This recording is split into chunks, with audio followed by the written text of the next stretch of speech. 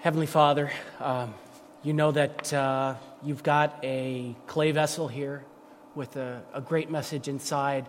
Lord, help people to see past the faulty vessel to this wonderful story that you have for us today. And give me the words to speak. In your name we pray. So today's story is about an event that happened a long time ago in first century Palestine. And things have changed a lot since first century Palestine. The language is different, the customs are different, the government's different, the food's different. So I want to tell you a little fable in modern day so that you can kind of get a feel for what it's like to be here at this scene. And I saw an old friend today, so I thought I'd put him into my fable. So bear with me. But y'all know, some of you know Calvin Kiefer. Calvin is an old friend. He used to come here regularly, but he's been out of town for quite a while. And now in our fable, Calvin went to the Super Bowl. And at the Super Bowl, Calvin ripped out all of the concession stands. This created quite a stir.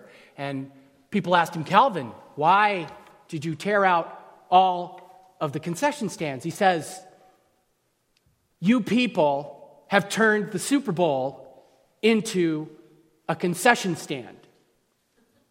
My Super Bowl is not about hot dogs, it's about football. Well, this got people pretty excited. Of course, they thought he was a kind of a nut, so they let him go. They didn't arrest him. But, word got out that he was working miracles. In fact, Craig Gilbertson said that he had turned the water in his swimming pool into apple juice. It's true. This great big swimming pool that he has. And, of course, nobody believed it. Everybody figured that Gilbertson put the apple juice in the swimming pool. But, there was just a lot of excitement. So everybody was very excited to hear that Calvin was back in town.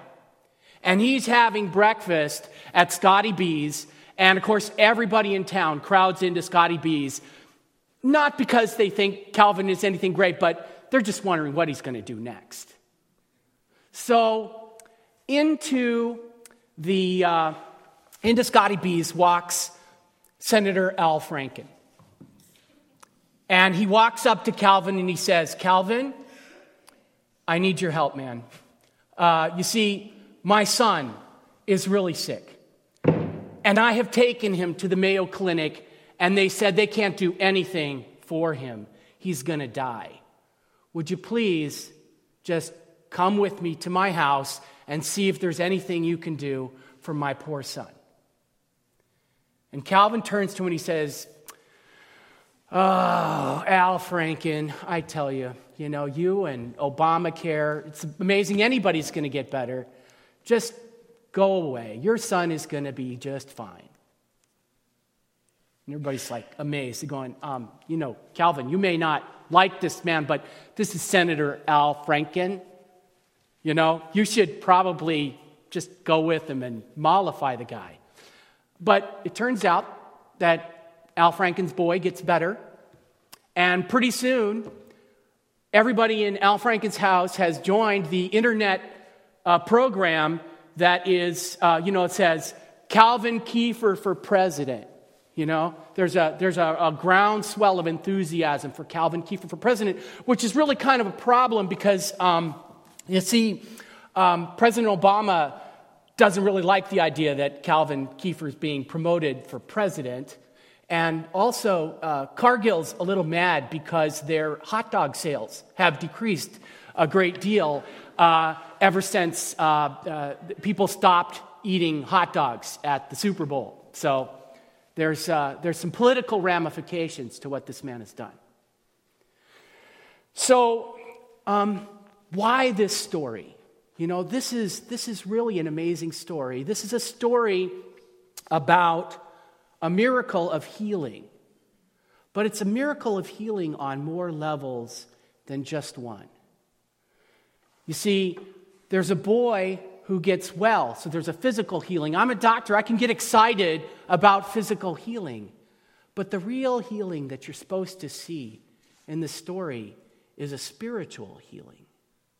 It's a healing of someone from unbelief to belief, and a healing from death to spiritual life.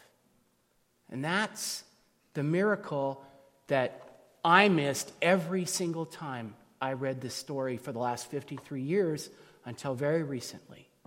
And it's the story that I want you to get out of this. So be on the lookout. Don't miss the miracle. Now, you know, John has explained in his gospel, and not yet, but later on in the gospel, he explains why he chose these particular stories to tell us. So in John chapter 20, verses 30 and 31, he said, "Now Jesus did many other signs in the presence of the disciples, which are not written in this book. But these are written so that you may believe. And by believing that Jesus is the Christ, the Son of God, you may have life in his name." So in fact, this is the second of 7 signs that John has chosen to convince you to believe that Jesus is the Christ, the Son of God. Now there's a little bit of irony here that I don't want you to miss, okay? In verse 48, it says, "So Jesus said to him, 'Unless you see signs and wonders, you will not believe.'" Isn't that odd? In a story that John has chosen to give us a sign so that we can believe, Jesus criticizes the man in the story for needing a sign to believe. So there must be something else about this story besides the physical healing that everybody could hear about that you need to know. And so that's what I want you to look out for. In Matthew chapter 7, verses 13 to 14, near the end of the Sermon on the Mount, Lord speaks about a wide and a narrow gate. He says this, "Enter by the narrow gate, for the gate is wide and the way is easy that leads to destruction. And those who enter by it are many. For the gate is narrow and the way is hard that leads to life, and those who find it are few." Along the same lines, just a couple verses later, he says, you will recognize, he's talking about trees now. He says, "You will recognize them by their fruits. Are grapes gathered from thorn bushes or figs from thistles? So every healthy tree bears good fruit, but the diseased tree bears bad fruit. A healthy tree cannot bear bad fruit, nor can a diseased tree bear good fruit. So there's 2 roads and there's 2 trees. There's 2 kinds of belief. There are signs that are present on the wide road, but they are exit signs. This is a story about a man who took the exit sign and about a crowd who stayed on the big road. So it's important to see what was it that this man saw that the crowd didn't see. There's 2 kinds of belief. There's belief in what you see and you know to be true, and there's belief in what you hear from a credible witness. And it's the latter kind of belief that John is exhorting us to have in this gospel. So don't you think if you're supposed to have that kind of belief, wouldn't it be useful for you to know what the required kind of belief looks like? And that is precisely what the evangelist is showing us in today's gospel reading. For those of you who like to fill out your forms, I'm going to give you the answers right now so you don't have to wait. Okay? 3 points. The first is, The belief that John is exhorting us to is not the belief of spectators.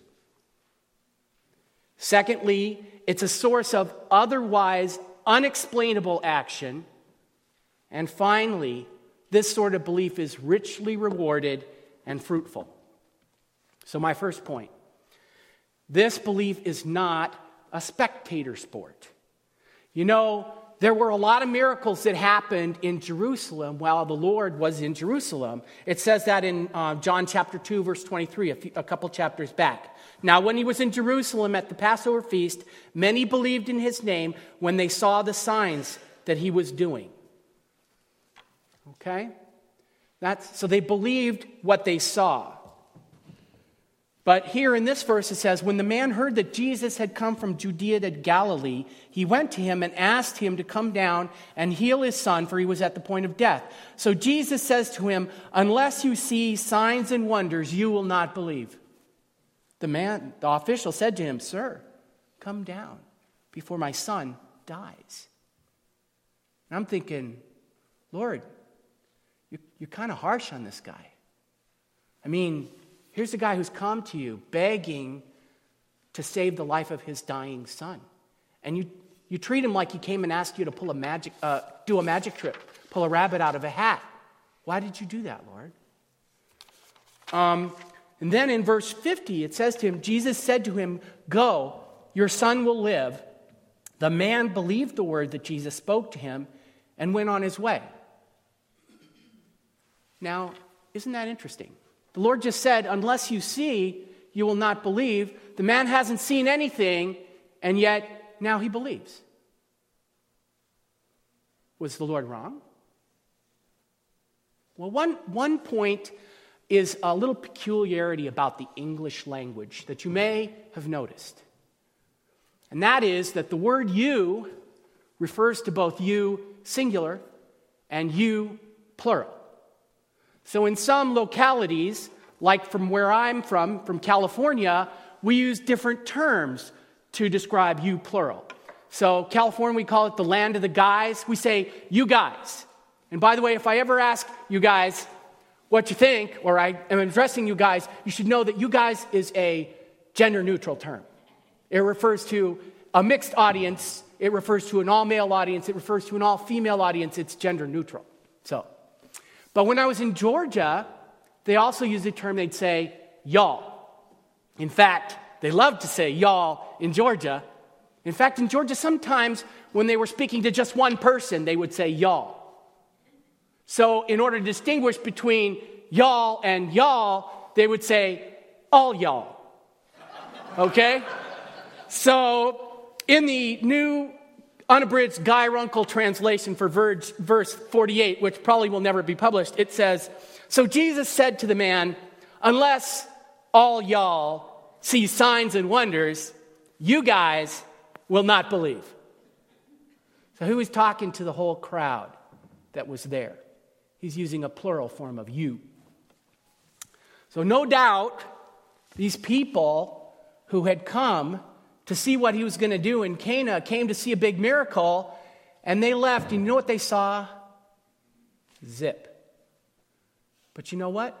They saw exactly the same thing that you can see. Because they could hear, this was an important government official. Everybody in town knew that the man's son had been healed. They'd probably go, well, maybe he wasn't all that sick. Maybe. But this man was convinced that the child was dying. My second point, this is really important that you see this. This belief that John is exhorting us to leads to some otherwise unexplainable action. I just want to convince you that the way that this government official responded was absolutely extraordinary. See, Jesus said to him, go, your son will live. The man believed the word that Jesus spoke to him, and he went on his way. I want you to consider another verse we're going to be studying later. In John chapter 11, verses 25 to 6, Jesus is comforting Martha, whose brother Lazarus lies dead in the tomb. And he says to her, I am the resurrection and the life. Whoever believes in me, though he die, yet shall he live. And everyone who lives and believes in me shall never die. Do you believe this? He's asking you the same question. Do you believe this? I mean, I believe this, right? I mean, the Word of God is trustworthy and true. You can bring it to the bank. He says you believe in Him. That's the way it is. But you know, somewhere inside of me, my little brain, it says, is that really all it takes? Just believe in Him? What about living a good life? What about all the things I've done? Something in my gut cries out, that's just too easy. So I live my life, kind of like Ronald Reagan ran detente. Trust, but verify. Let me tell you a little bit about nagging doubts. I have nagging doubts, okay? Let me tell you a scenario that happens to me probably 4 times a week. Young mother brings in her 4-year-old son to me and says to me, "Doctor, my son is so sick. He's been sick for 3 days, and he's got a fever of 100.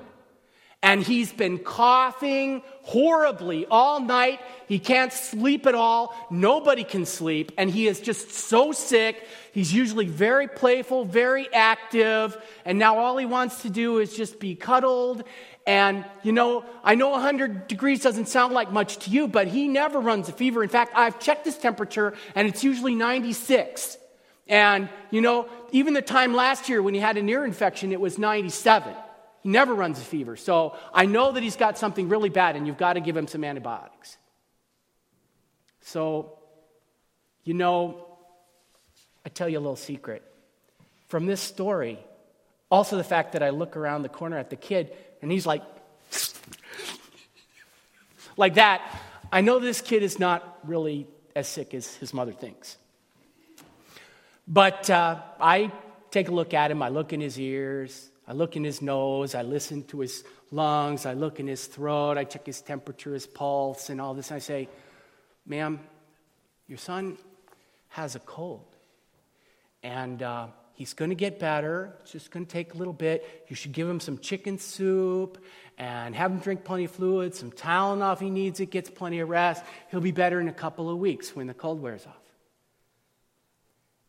And she says to me, "Doctor, don't you think that you should give him some antibiotics?" I say to her, "No, antibiotics don't help against the cold. A cold is caused by a virus, and the antibiotics don't work against a virus. All that you're going to do by giving him antibiotics is to get him some side effects from the antibiotics, like diarrhea." And she says, "Well, aren't you going to at least do a chest x-ray and make sure he doesn't have pneumonia? My grandfather had pneumonia last year that, when he went in the hospital, they thought his lungs sounded fine, but he went in and he on the x-ray it showed he had pneumonia, and he died of pneumonia last year." And I say to her, "Well, this situation, I believe, is a little different. I understand your concern, but your child doesn't have pneumonia. I've listened to his lungs. They sound fine, and he's not your grandfather's age, and he doesn't have prostate cancer like your grandfather did, and he's going to be okay." Now, if I'm lucky, we have developed some rapport, and she believes me, and she goes home, and she does what I say, and the boy gets better in a couple of weeks.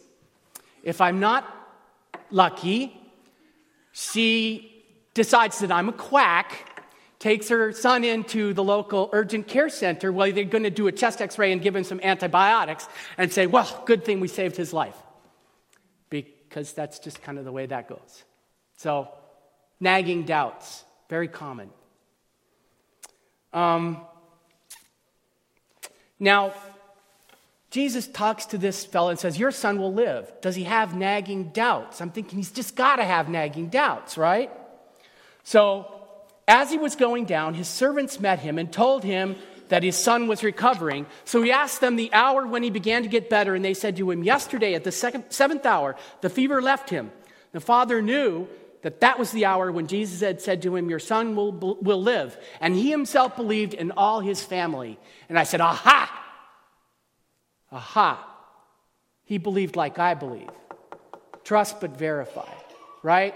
He didn't really believe until he got home and saw that the kid was getting better.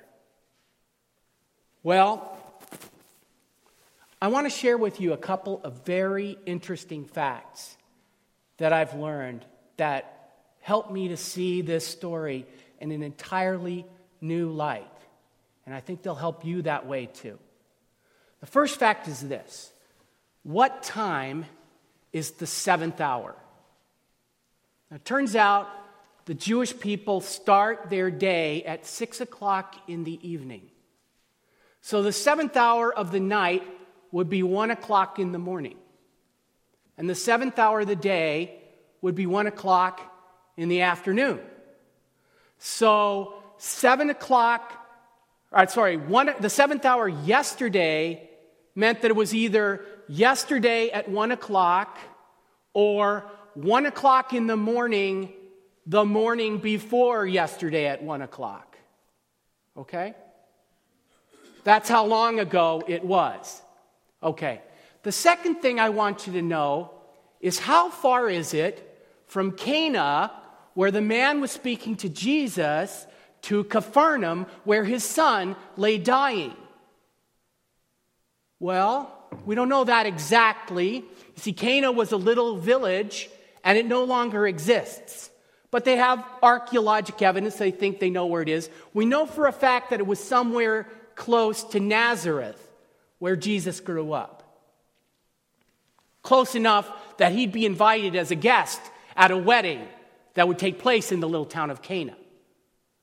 And the best guess we have is that it's somewhere on the road between Nazareth and Capharnaum. Now, Nazareth is 30 miles from Capharnaum, and our best guess is this place is about 25 miles from Capharnaum.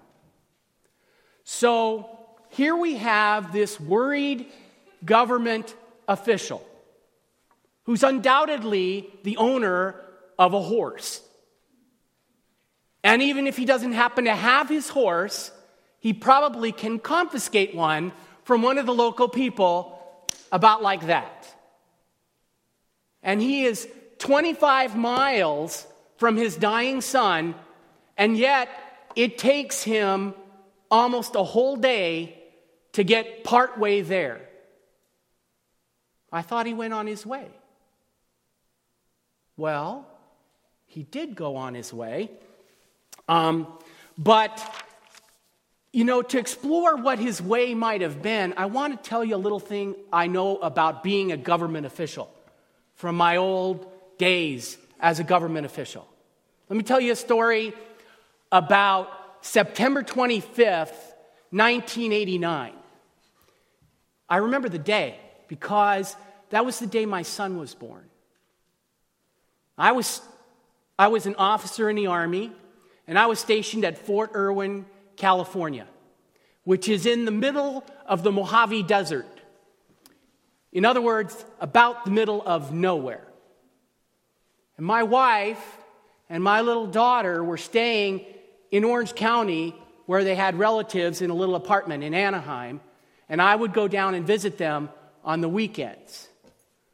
Well, the night of the 24th of September, my wife went into labor. And so I called my work and I said, I'm not going to be making it in to work on Monday morning because my wife just went into labor. And he was born early that morning. And his temperature was a little bit down, and he was a little jittery, and he was a little sweaty, and his blood sugar was a little bit low, and they were a little worried about him. So they were keeping him in the nursery just to keep an eye on him, instead of letting him go back and be with my wife like they did normal, healthy babies. About this time, I get a phone call from the NCOIC. And he says to me, "Sir, you didn't sign out on leave in the company leave book. We need you to come back and sign out on leave, sir." It's a little irritating being in the army sometimes, okay? He was right. See, the book says I'm supposed to sign out on leave when I go on leave, and I don't have to sign out on leave when I'm not on leave. And, the other rule was that we could go wherever we wanted on the weekend without signing out on leave as long as we were back to work on Monday morning. Well, my wife went into labor, so I was not back to work on Monday morning, and I had not signed out on leave. That sergeant could have taken care of this situation by just signing my name in the book and getting the okay from his boss, the company commander. But he didn't really want to. You think, you're a captain and he's a sergeant, so you outrank him, so this is really easy, right? You just give him an order and he'll sign you out. The situation in the Army is a little more complex than that. See? That's true, I was the captain, but I wasn't his captain. And, he may have eaten a little bit of crow dealing with some junior officers, and he just might have had a bad day that week. And, sir, you're just going to come back in and sign out on the book. I could have called his boss, another captain just like me, and I could have said, Joe, have Sarge sign me out on the thing. But, Joe wasn't a doctor, all right? He had a bunch of doctors in his company that were working for him like me, and maybe he didn't really care for him all that much. And, he probably would have preferred to be in the good graces of his NCO than really to have the gratitude of one of the snivelly-nosed doctors that probably had it too easy anyway. So I probably wasn't going to call him. I could have called my mentor. So I was basically the protege of the hospital commander. I was being groomed for a career in academic medicine. And, I could have called her and she was his boss's boss's boss. So I could have called her and that would have been it. She would have made it happen, right? But it would have ticked off a bunch of people in between. And was it really worth it? So I put my 2-year-old in the car and I drove the 150 miles back to Fort Irwin to sign the book. My sick kid in the nursery and my wife in recovery. I called her back up and I said, well, how's he doing? Well, they're watching him, they think he's going to be okay. They'll probably let him out in a few hours. They're just, doing some tests. Now, I've seen this a bunch of times. I deliver babies. I know this. Okay, he's going to be fine. Boy's going to be fine. See this all the time. Worst comes to worst, he gets some tests done. They put him on IV antibiotics for a couple of days, and then everything's still fine. So I was also kind of tired. See, I'd been up for the whole night, and I drove back to Fort Irwin. That's 150 miles. Now I'm going to drive back 150 miles. I could have just stayed at my quarters, let my daughter play with her toys or whatever, but I didn't. I was pretty sure that my son would be okay, but still, nagging doubt, what if he's not okay? How okay is that going to be? Is there anything I could do? No. The boy was in good hands. He's in good hands with the hospital there. My wife is a competent person. But I got back on the road, and I drove back to be with my son that day. So, why didn't this guy go back to be with his sick son? If you think my work situation was a little bit complex, let me tell you something about this guy's boss.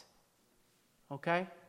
He's called the basileus in Greek. That means he was a king's man. That means he worked for the tetrarch of Galilee. So there wasn't really a king in Galilee at the time. There was a tetrarch, but this Herod was the kind of guy he would have liked to be called the king anyway. Okay? And this is a man whose father had heard that Jesus was going to be born, and he he sent some troops in to wipe out all the children in his town so that he could assassinate him. You probably remember that. This is a man of whom Caesar Augustus said, it's better to be Herod's dog than his son. This is one of those sons. Okay? This is a man who making the worst decision of his life, the Lord is sent to him by Pontius Pilate. And instead of trying to talk him out of making the biggest mistake of his life, the Savior of the world didn't think he was worth the breath. This is a man who put John the Baptist to death. Not because he wanted John the Baptist to die, but because he made a promise when he was busy lusting after his niece that was dancing for him. He made a promise to give her what she wanted. She asked for John the Baptist's head on a plate. And she had done this at the instigation of her mother, Herodias, who was now married to this Herod, but previously had been married to his brother, who was still alive, by the way. So, can I say that this man's boss was not exactly a family man? Not real understanding about family responsibilities and about what you would care for in a son. So, when it says that the man went on his way, what John means is that he went about doing his job as Herod's man, maybe making some visits to some of the local towns in Galilee. He didn't go back to be with his son till the next day. He was so sure that his son was going to be okay that he figured, I got plenty of evenings I can spend with my boy who's now healthy and going to live a long life. Now that's belief. All right, one final point, and that is just how fruitful faith in Christ is.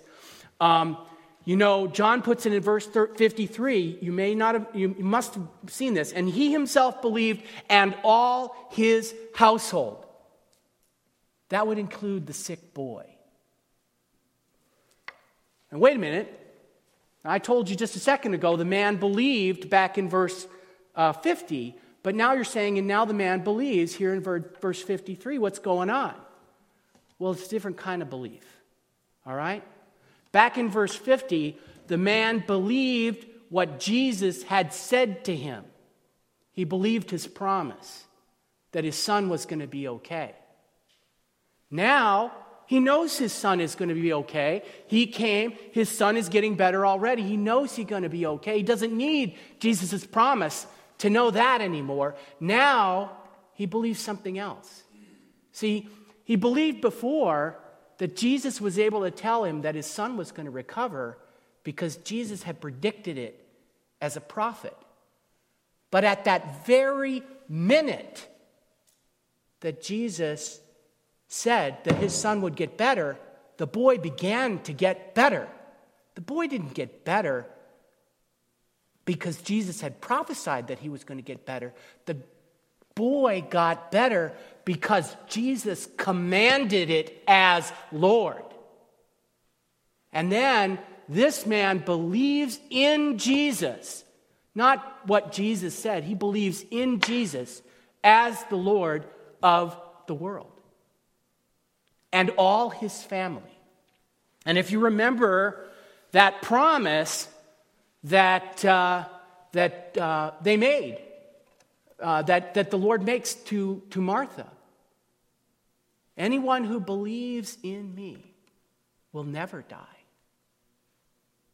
Now, this man was asking the Lord for his son to be healed. He wasn't asking for the moon, okay?